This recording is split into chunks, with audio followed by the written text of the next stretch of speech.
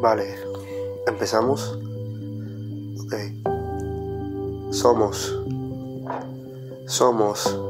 el sueño sin esperanzas que comienza al despertar, aves que viajan sin rumbo con miedo horrible a volar.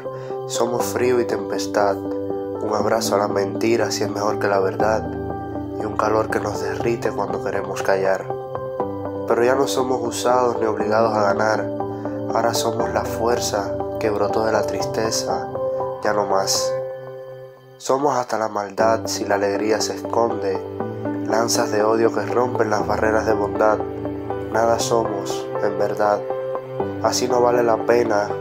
Decimos ser libertad, pero somos las cadenas y qué pena decir que somos el centro del universo, si a veces somos un pan para dos niños y otras un lujoso almuerzo. Somos animales perversos, tontos seres incompletos, sin cerebro. Somos el mundo en un verso, los errores nunca terminan. Somos esos que caminan porque correr les dio miedo.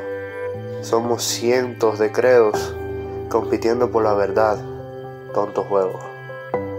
Somos muchos, somos menos, habitantes de nuestro planeta y ajenos, antídotos y venenos, malos, buenos, pero no lo sé, quizás sí somos perfectos.